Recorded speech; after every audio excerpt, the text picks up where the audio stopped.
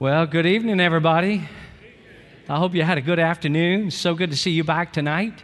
And last month, I had an opportunity to share with you when we talked about the rapture. Some of you may have been here that night. And so you may remember that. And I want to just take a little while to not too long, but just share with you a message really out of some personal study. I'll get to that in just a moment. That's sort of tethered to what I spoke about last month. But before we get to that, I just have a question for you. How many of you remember back when you were in high school, you decided that you were going to try out for one of the sports teams? How many of you ever determined, hey, you looked around, you said, I think I can do that sport, and you said, I'm going to try out and just see what happens. And so I'd grown up. Dad got me involved in sports when I was really, really young, like barely turned 5, got me involved in baseball and then later football, and so played. And then so I, just kept playing year after year. I got to high school my freshman year, and I thought, well, all they can say is no, I'm going to go out for the varsity baseball team as a freshman. And I did that, and I made it. We've been talking about miracles during this series, and that was like a miracle to make. And then I thought, well, I made the baseball team as a freshman, the varsity team. And then I looked around some of the other sports, and I said, well, probably basketball is not my deal. And, there's enough other guys that are my height, 6'4" and taller. And I know my spine has settled slightly over the years. But I'm like, basketball's not going to be my sport. And then I thought, well, you know what? I made the baseball team. I think I'll go out for the football team, the varsity football team as a freshman. And that just, I sort of passionate about doing that. And I can remember the day when we were supposed to pick up our pads and our helmets to get ready, all of that to get ready to try out for the team. And I walked in there into the locker room to pick up my pads and helmet. And I just looked around a little bit at the size of all the other guys, especially the juniors and the seniors. And my spiritual gift is ordinarily not discernment, but I felt Jesus say to me, don't play this sport. Just don't do it. Don't do this. And so I didn't. And so there were some teams that appealed to me. Of course, my first love was baseball and played that, throughout. But I never thought, looking back, although our high school, like your high school, I'm sure, had cross-country teams running. I never thought about doing that. I never thought about running track or doing any of those kind of things. But it's funny, later on when I graduated from high school and college, I developed this ferocious love for running and did it up into a few years ago when I had a torn meniscus in my knee and went to see our good doctor, Dr. Fisher, and he did a little surgery on my knee. And he didn't say this verbatim, but this is close enough. He said, I said, I've run a lot, over the years, year after year. I know I've been pounding my knees. And he said, I think you need to find another, thing to work out in that regard. And I didn't really want to hear that. But then he got my attention when he said, well, you can keep running if you want to. You can keep running if you want to. But next surgery I'll do for it, I'll just probably replace the whole knee. And I'm like, well, that got my attention. I can find something else to do, and I did, something that I love and enjoy doing. But some of you grew up running, or later, like me, you decided that you would develop a love for running, and you did. And whether you're running or racing competitively or recreationally, what do you just love to see at the end of your journey? If you've ever been a runner, how many of you have ever been a runner, or let's say a spirited walker? How many of you have ever been a spirited walker? And you love it when you get to the end, because always, even if it's like not a tangible line or marker, how many of you always love the finish line? The finish line is a good thing, isn't it? We all love the finish line.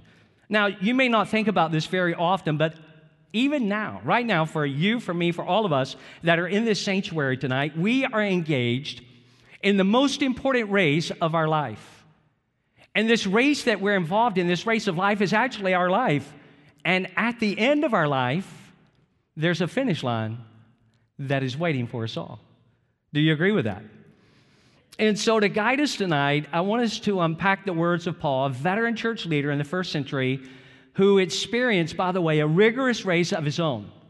And, by the way, up until recently, I never had studied this passage in detail. I had alluded to it in messages before. I've read it numerous times in my personal devotion, and I read it so much, and I've heard so much about it, but I'm like, I've just never personally, dug into this to see, what Paul is saying here. So I just went on this, sort of personal journey I'm going to dig into this. And I never intended when I first started, digging into it, ever develop a talk from it. But from that, I'm like, oh man, what I'm seeing in this and what, Paul is saying here, this is something. So I put together a message that I shared several months ago out at Lakeside.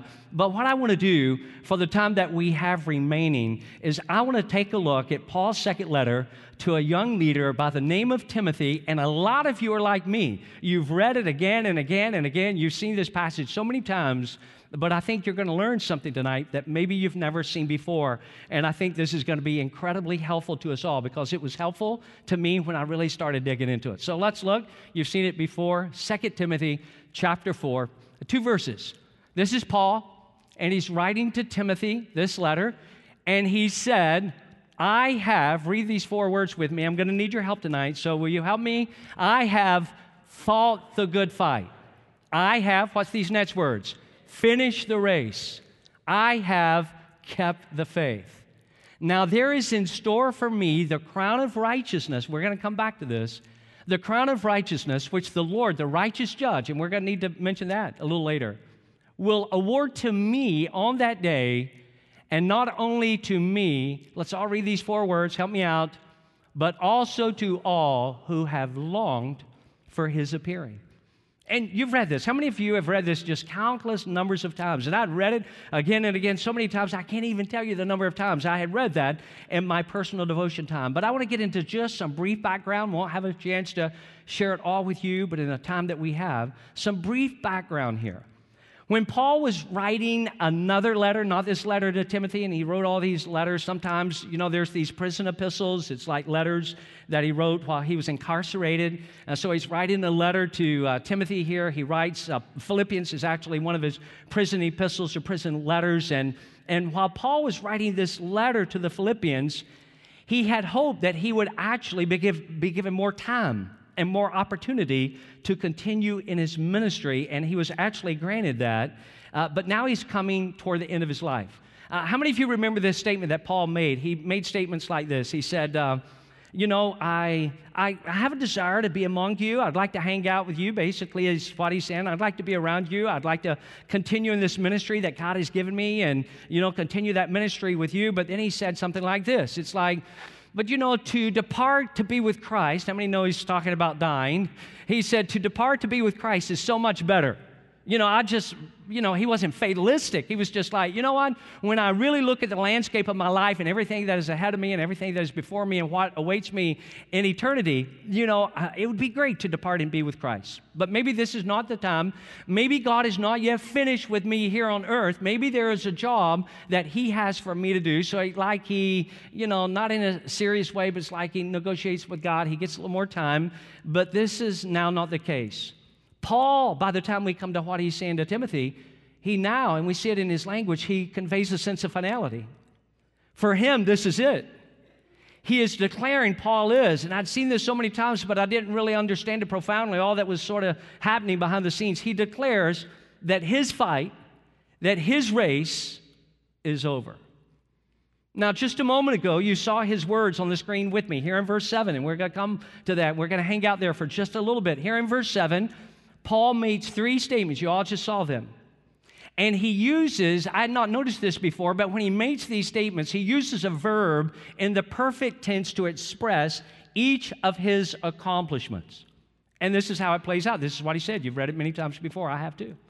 He said, I have fought. It seems to have a past tense about it, doesn't it? I have fought. I've been involved in this. We need to talk about it. I have fought. He said, I have. There's that perfect tense of a verb again. I have. It's like I've already done this. It's sort of behind me. I have finished. I have kept. A number of years ago, I read a book by Kerry Shook, and some of you may have read the book as well, 1 Month to Live. Actually, around that time, we did a series around that book. And in there, he states this. It's one paragraph in the book, and I'll just read it to you briefly. Shook writes this, God put you on this earth for a reason, and he has a plan for your life. How many of you believe that? And he's got a plan for your life. But this life is not the end. Scripture is very clear about this reality. One day you will stop breathing, but you won't stop living. How many of you know we'll actually just start living? So we'll stop breathing, but we won't stop living. You'll live forever in eternity. One moment after you die, listen closely to what he writes. One moment after you die, you'll experience either the greatest celebration ever or the greatest separation ever. That's what he's saying. So, if we're up for it, let's take a little journey together. I'm going to walk you through it rather quickly, but I think God has something for all of us tonight. 2 Timothy 4:7, the A part. And we're going to just talk about it for a moment. Let's read this. It's very brief, so let's all, 100%, all full voice, read it together. You're going to help me? Here we go. I have fought the good fight. How many of you believe that Paul knew a little bit about battles? For Paul, you think he ever looked back on his life and he said, you know what, things really got tough once I became a Christian. You know, like my life was not really, I was persecuting. How many of you know Paul essentially was a terrorist? And that's what he was. He was persecuting Christians. I mean, when he has this whole Damascus Road encounter and, Jesus, blinding light falls from the horse, like, who are you, Jesus? And Paul, it's me, Jesus, and why are you persecuting me? And he was on his way to continue doing what he had, committed himself to do. And that is to be a persecutor against those who were involved in Christianity. And so it's like his life once he becomes a Christian. Most of you know that the Apostle Peter, and I'm not going to get too technical tonight, but it's like the Apostle Peter that God uses him, and he is a Jew, and he has a ministry to Jews, and he goes, and then God raises up Paul, and Paul was Jewish. In fact, his tradition, his education, he says, in fact, at one point in the Scriptures, I was trained at the feet of Gamaliel, meaning I had some of the most sophisticated, greatest teaching because I learned from the very best. But Paul, actually, God raised him up, and he started a ministry to Gentiles. And I mentioned this not too long ago at Lakeside. It's interesting, and it creates a little tension, and we sometimes don't like that when we read the Bible. But how many of you know that Paul and Peter got into an argument? Is that okay? Are you okay with that? They have a disagreement, and they chose, we're going to part ways, and I'm going to take this one, and you take, and we're going to go. And later, certainly, they come back together, and Peter has an encounter in the home of Cornelius, and he says, hey, I do know that God. And so we've talked about that before, but here is Paul, and it's like once he commits his life to Christ, and now he's not a persecutor of Christianity, but he's a leader among Christianity, he is embattled, it seems like, on every front. Criticized every time he turned around, rejected, betrayed, beaten, sleepless nights he talks about. I was hungry, I was misunderstood, I was in prison. We'll come to this at the end of this message. Ultimately martyred for his faith because of his commitment to Jesus.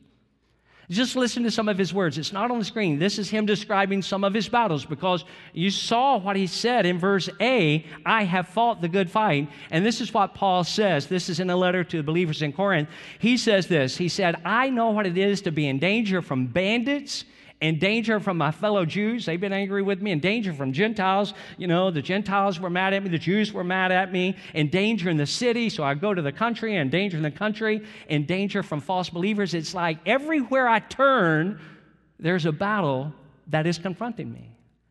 And so we have this guy, this tremendous church leader who wrote over half of the New Testament outside of Jesus, more influential than anybody else. This strong, courageous church leader was totally unfamiliar with what an easy life is all about. And he's just saying, again, it's sort of at that imperative tense. He said, I've been fighting. He's at the end of his life. I have fought the good fight. And it's not been easy. And can I tell you this? And maybe you're not going to like hearing it, but I need to tell you nevertheless. When you signed up for Christianity, you didn't sign up for an easy life. You didn't sign up for an easy life. How many of you have already, you didn't even need me to tell you that. You knew that already. We didn't sign up for an easy life. And yet Paul kept right on moving, kept right on reaching, kept right on fighting. But what about us? I think about that so often. Have we become soft as Christians? Are we all in with Jesus when it's easy to be all in with Jesus? As long as our life is painless and uncomplicated, are we yep, I'm all in with Jesus. But what do we do when life is not always that way? Because I'm just telling you, life is not always that way. Your life is not always an easy life. My life, your Paul's life. I mean, the greatest people, a lot of times, I don't know where we get this notion. We think, well, you know, God owes me like an easy life, like a comfortable life, like a great life. And then we look at every major person that was ever used by God, male and female, young and old, and they all faced enormous amounts of battles. And we're like, Jesus, I'm signed up for the easy life. I chose that form of Christianity. And there's not that form of Christianity. And Paul's just saying, I fought the fight. What do we do? What do we do when we have questions? How many of you are like me? There's some questions you have not yet had answered, and you're probably not going to have answered until you get to heaven.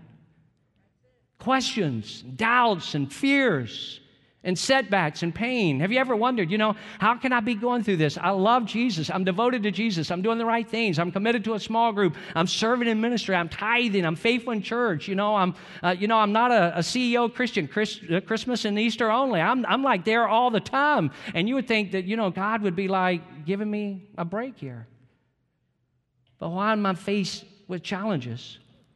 And Paul would hear that, quite honestly, if he were here tonight. And that would be nice in a lot of ways. It would have saved me a lot of time this afternoon, by the way. But Paul, aside from that, Paul would challenge us. If he were standing here, he would challenge us. And he'd probably look at us and say, come on now. Really? You're going to complain about that? You're going to get frustrated about that? And he would challenge us and encourage us to keep on fighting, to stay in the ring, to stay in the game. At the end of his life, Paul stood there and he's looking back and he said, I want you to know I've been everywhere, done about everything you could do, but this is what I realize. I have finished. I have fought the good fight. Secondly, how many of you are with me? Wave your hand at me like this. All right, back to verse 7, the B part. I fought the good fight. Now look at this. You did great last time. Help me read again. I have finished the race. His life is behind him, not in front of him. This is not the time when he's saying, Lord, give me a little bit more time. He's for all intents and purposes, he's at the end. Now, Bible scholars believe that Paul's statement here is connected to some very important words that he actually shares with some first century Christians living in Philippi. This is what he tells them. This is not on the screen, but scholars see a correlation between what he says to Timothy here, I finished the race, and what he says to believers living in Philippi. When he says to them, he, again, motivating, encouraging them, trying to infuse them with some hope, he said, hold firmly to the word of life, and then I will be able to boast on the day of Christ, listen to this now, that I did not run, I did not labor in vain. It's interesting to me, perhaps it will be to you as well, that Paul is not claiming to have won the race. How many of you have got a competitive nature? We want to win. We want to win every competition that we're engaged in. And I played golf this past Monday, and it's one of the few times that I can say that I beat all the other players. And I felt good about that. It's so rare. It is so rare. I'm such a horrible golfer. For those, how many of you are golfers? Let me just see your hand. I don't want to say I'm a bad golfer, but I just had to have my ball retriever regrip. That's how bad I am. But I beat these three players, and it felt really good to come in first place. I can remember back, there really was Royal Rangers when I was young. There really was such a thing. And I was involved in Royal Rangers, and I can remember these mean, cruel, not like the leaders we have in our church, these mean, cruel, decided that we needed to have an obstacle course, all the Rangers. And it sort of was like the running, and I didn't want to do the cross country. I didn't want to, and so it was this race that they set up for us, speaking of races, was not inspired by God. It was not. It was from an entirely other source. And I can remember, because I was so competitive, and I didn't like what I was going to be competing in. And I'm like, all right, I'm going to run. I'm going to do my best, and went through this crazy, demonically inspired obstacle course. And I got to the end, and I get a trophy. But it was a second place trophy. And I didn't want the second place trophy. I wanted the first place trophy. How many of you, does that resonate with anybody here? And it's what you've got to love about Paul. Paul never claimed to have won the race. He is thankful. Listen to this now. He is thankful and content to have simply stayed the course. You know what I've come to understand because I'm getting a little older? These gray hairs, they're highlights. They look authentic, but the older that I get, the more that I realize, the more I value and appreciate that there is something to be said for endurance. You ever look at people that are a lot older than you and they're just staying out? People right here in our church that are inspirational to us, and you just look at their life. And I've been here about 18 years. Some of you have been here a lot longer than that. And there's just certain people that they have walked faithfully and consistently with God year after year after year. And they're not perfect, but they have stayed the course and they are faithful. And they may not win the race, but there is something to be said for endurance when people say, I'm not going to give up. I'm going to press on even when life is not easy. I'm going to keep moving. That was Paul. And the choice is ours. We can either be a quitter or we can finish strong. Because there's always going to be things in life. Listen, you need to hear this. There will always be things in life that will persuade you to quit. Life is not fair. Things don't go your way. Things don't go my way. But do we quit? And there's always going to be the persuasion to quit on a righteous life, to just say, why do I keep living like this? Why do I keep living a righteous life when I see so many other people that they're not living a righteous kind of life? Why don't I just quit church? Because I don't like everything always. Why don't I just quit my faith? Why don't I quit full devotion to Jesus and go part, like half in, half out, just be a part of the world a little bit, part of the church based on what's going on in my life? There is something, my friends, to be said for endurance when we just keep pressing on. And Paul said, you know what? Looking back over my life, I've come to this reality, and he was not being braggadocious. He said, but I can say this, I've not only fought the good fight, I have also finished the race. I finished it. I finished. Stayed true to Jesus even when it wasn't easy to. Paul's third statement, C part, back to verse 7. Look at it with me, everybody. Can we read it? I have kept the faith. I have kept the faith. While I was digging in on the research side of this passage, a great question that is raised by many theologians is when Paul mentions the faith, and again, I'm not going to get too technical here, I want to keep moving, but when Paul mentions the faith, is he referencing a body of doctrine, the faith, a body of doctrine as he did on numerous other occasions, or is he talking about his own personal faith? And here's the conclusion that bright minds came to. I don't know. I don't know. I don't know if he was talking about a body of doctrine, the faith, or was he talking about his own personal faith? Could have been, either or. It could have been both. The answer actually is either is possible. In other words, we don't know for sure. But there's some things we ought to know for sure. Eternity. Can I mention that to you for a moment? Eternity is way too important to leave to chance. Eternity is way too important to leave to a roll of the dice, to cover the spread, to beat the odds, because our next home, do you ever think about this fundamentally thinking now, that your next home is your forever home, that the next season of your life is your forever season? Do you ever think about that? And not a single person in this entire world will ever get a free pass into heaven. You're not going to show Jesus any special cards. And Jesus says, oh, that's good, that's good. Good words, great. I'm glad you did good words, that's good. But that's not going to get us into heaven. Well, God, I've been above average in my behavior. I look around and I can find a lot of people that are doing things a lot worse than me, and I know I'm not doing really good things, but I can find a lot more people that are doing a lot worse. And so, therefore, if we're going to sort of grade it on that, then certainly I need a free pass into heaven. And that's not what happens. Nobody's going to get in on your parents' faith or your grandparents' faith. A lot of times we think, well, hey, I'm born in America and all Americans are Christian. Jesus is not going to look at our U.S. citizenship card. He's not. Jesus tells us there's only one path that leads into heaven. One. And this is what he said. Look at it with me on the screen. Jesus answered, I am what? The way and the truth and the life. The only way to the Father is through me. The only way. Can I just tell you this? There are not 7 ways to get to God. There's not. There's one way. And the only way to get to God, and Paul knew this, and it's what he taught, and it was so propelling to his faith. The only way to get to God is through Jesus. Well, I need to hurry. Paul, sort of wrapping this up, he makes this statement, and we're about to see it on the screen. You saw it a few moments ago. Paul said, you know, when I reflect back over my life and I realize I have fought the fight, I've run the race, I've kept the faith, then he makes this statement, there is a crown reserved in heaven for me. I want you to take a look again at the way that he says it. Again, continuing his language to Timothy.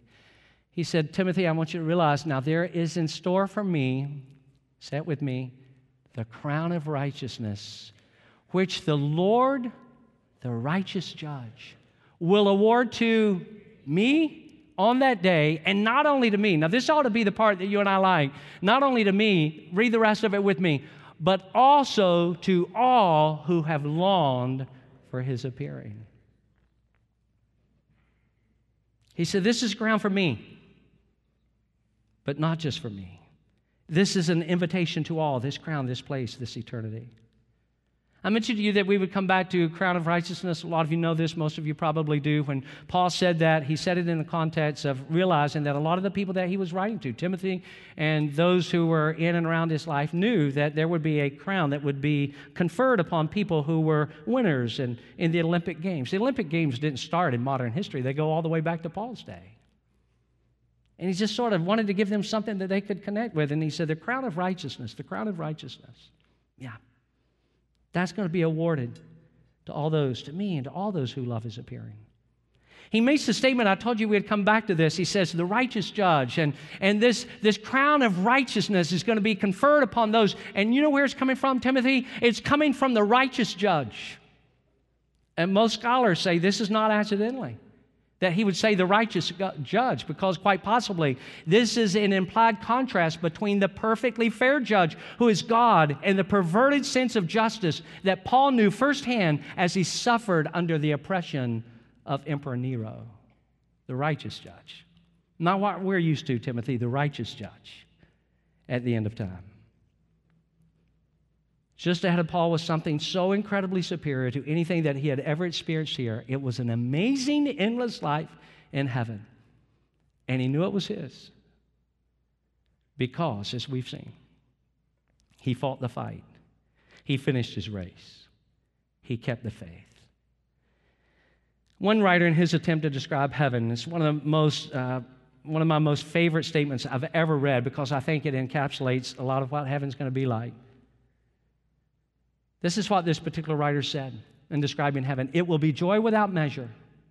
Think of your graduation day, your wedding day, your birthday, your child's birthday, your child's birthday, summer vacation, promotion, retirement, good times with friends, affirmation from your parents, leading all your family members to Christ, good health. And then this writer says, what if every hour of every day you experience the glory and joy of all these events at once in their fullest intensity? And then I love what he adds. The intensity of heaven will be 1,000,000,000 times greater than that. So you take your greatest experiences that you've ever had in your entire life, and you put them all together, and it's like, friends, you just, every good thing that has ever happened in your life, you package it together, and it's like every moment in heaven is going to be better than the combined net effect of all those things put together. And it's going to go on and on. And Paul said, I have no regrets. I've run the race. I've fought the fight. I've kept the faith. Let me tie this together before we're done tonight. Was this, in fact, the completion of Paul's life in this world? As he suspected it would be. And the answer to that is, yes, it was. We know, because history and tradition tells us, it was around late AD 66 or early 67 when Paul was executed in Rome. He lost his head. He was beheaded. History and tradition tells us that he was beheaded on the Ostian Way, which was an important road in ancient Rome that was about 19 miles long on the western edge of the city. But this is what we've got to know about him. He did not go kicking and screaming, because he was absolutely certain that there was a crown and a life and a forever season just waiting in heaven for him. And how many of you know you and I can have that same confidence? I love this statement. You'll see it on the screen, and we're going to wrap up. Look at this statement. I believe, this writer says, that the most amazing 5 minutes will be the first 5 minutes after you die.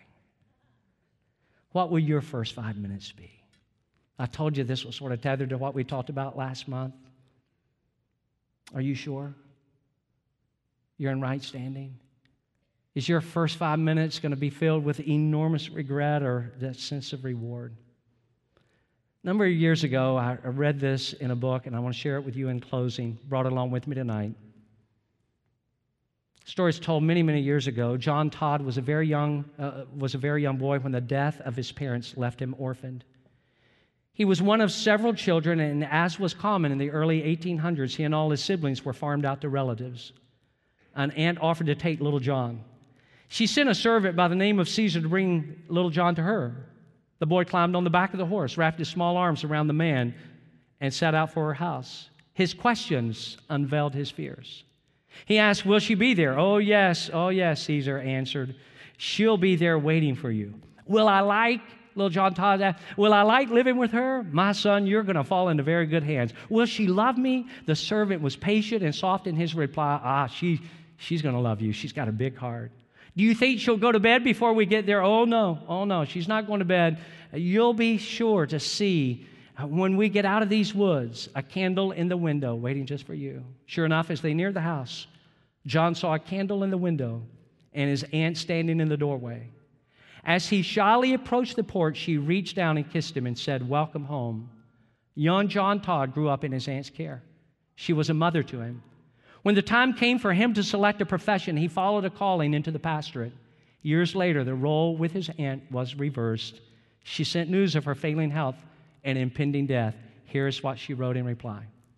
Here's what he wrote in reply. "My dear aunt, years ago I left a house of death, not knowing where I was to go, whether anyone cared, whether it was the end of me. The ride was long, but the servant encouraged me. Finally, I arrived at your embrace in a new home. I was expected. I felt safe. You did it all for me." And then he says, "Now it's your turn to go. I'm writing to let you know somebody is waiting up. Your room is all ready. The light is on. The door is open. And you're expected." Paul said, "It's behind me. I know my life is coming to an end. I've done everything I know to do. Timothy, no more time for me. But I fought the fight. I finished my race. I've kept the faith." And wouldn't it be beautiful if that would be true for every one of us that are in this sanctuary tonight? Would you stand with me for a closing prayer? Thank you, God. Lord, your word is so incredible. It is so powerful. And Paul's words to us, it's like he just spoke it to us last week, reminding us, even when it's not easy, just keep on pressing. Keep on moving forward. Keep on fighting. It's worth it. Because for all of us, even in times when we feel like giving up, or when we have questions, or we have worries or concerns or doubts or fears, God, we do not throw in the towel. We just say, you know what? I'm going to keep pressing on, because just like Paul said, there's a crown of righteousness that the righteous judge has for me. And I'm not going to stop. I'm not going to give up.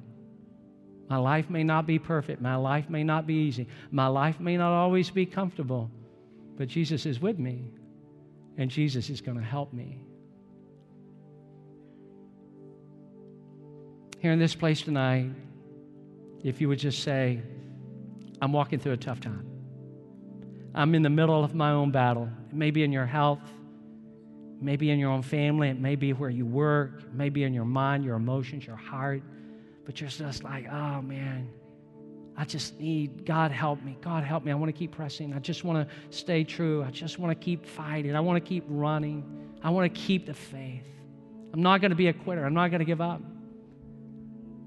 How many of you know it's okay to get discouraged? It's all right. It's okay to have fears. We all have doubts. But Jesus is there, and He's going to help us. If you're here tonight and you just say, hey, I'm walking through a time, and it's just not an easy time. It's not a comfortable time for me right now, and I need prayer. I need God's help. Would you just lift your hand across this sanctuary, just put it straight up in the air, and just say, I need God's help. I need God's strength. I'm walking through a battle, whatever that battle may be. Whatever that battle may be. And we keep pressing on, and we keep fighting. During this series, we've been talking about miracles. Some of you need a miracle in your body. Some of you need a miracle in your heart. You need a miracle in your emotions. Jesus Christ is the same yesterday, today, and forever. And you don't give up.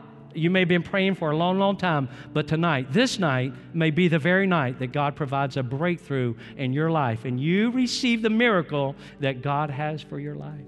So we're here around this altar. The worship team's going to lead us, and we're going to take a few minutes. Whatever your need is, whether you need healing, whether you're walking through a challenge, whatever you're up against, I want you to come, and I want you to give us a chance to pray for you. As they begin to sing, you start coming, and we're going to pray, and we're going to trust God and believe God for you in this place tonight.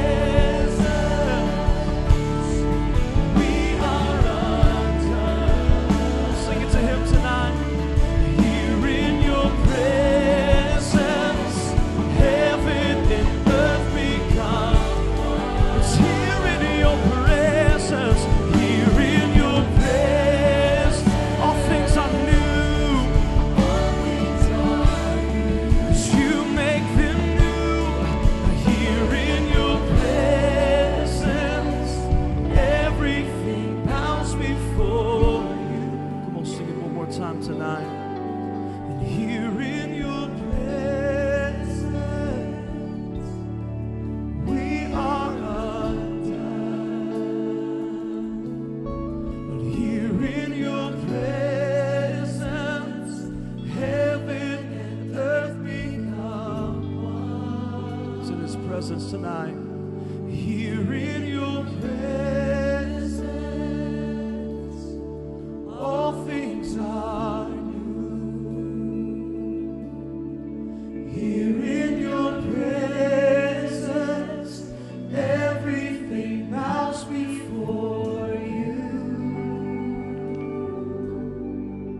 not too late to come to this altar if you still want to come and have somebody pray with you before you leave.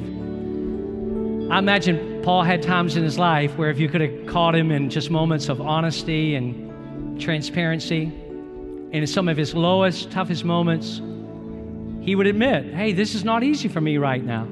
I'm going through a struggle. I'm going through a battle. But I think that we would hear Paul say something like this: Jesus would never quit on me, so why would I ever quit on Jesus? And I think you and I ought to just adopt that. Just say, hey, life is not always going to be easy, but Jesus will never quit on me, and I most certainly am never going to quit on Jesus. I will serve him to my dying day with all my heart and all my mind and all my soul and all my strength. Can we give Jesus some praise in this place tonight? God, we love you so much.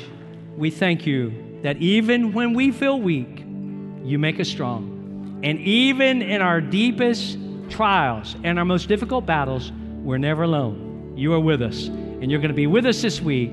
Bring us back to your house on Wednesday. We prayed in Jesus' name. Everybody said, amen. Love you, everybody. Have an awesome week.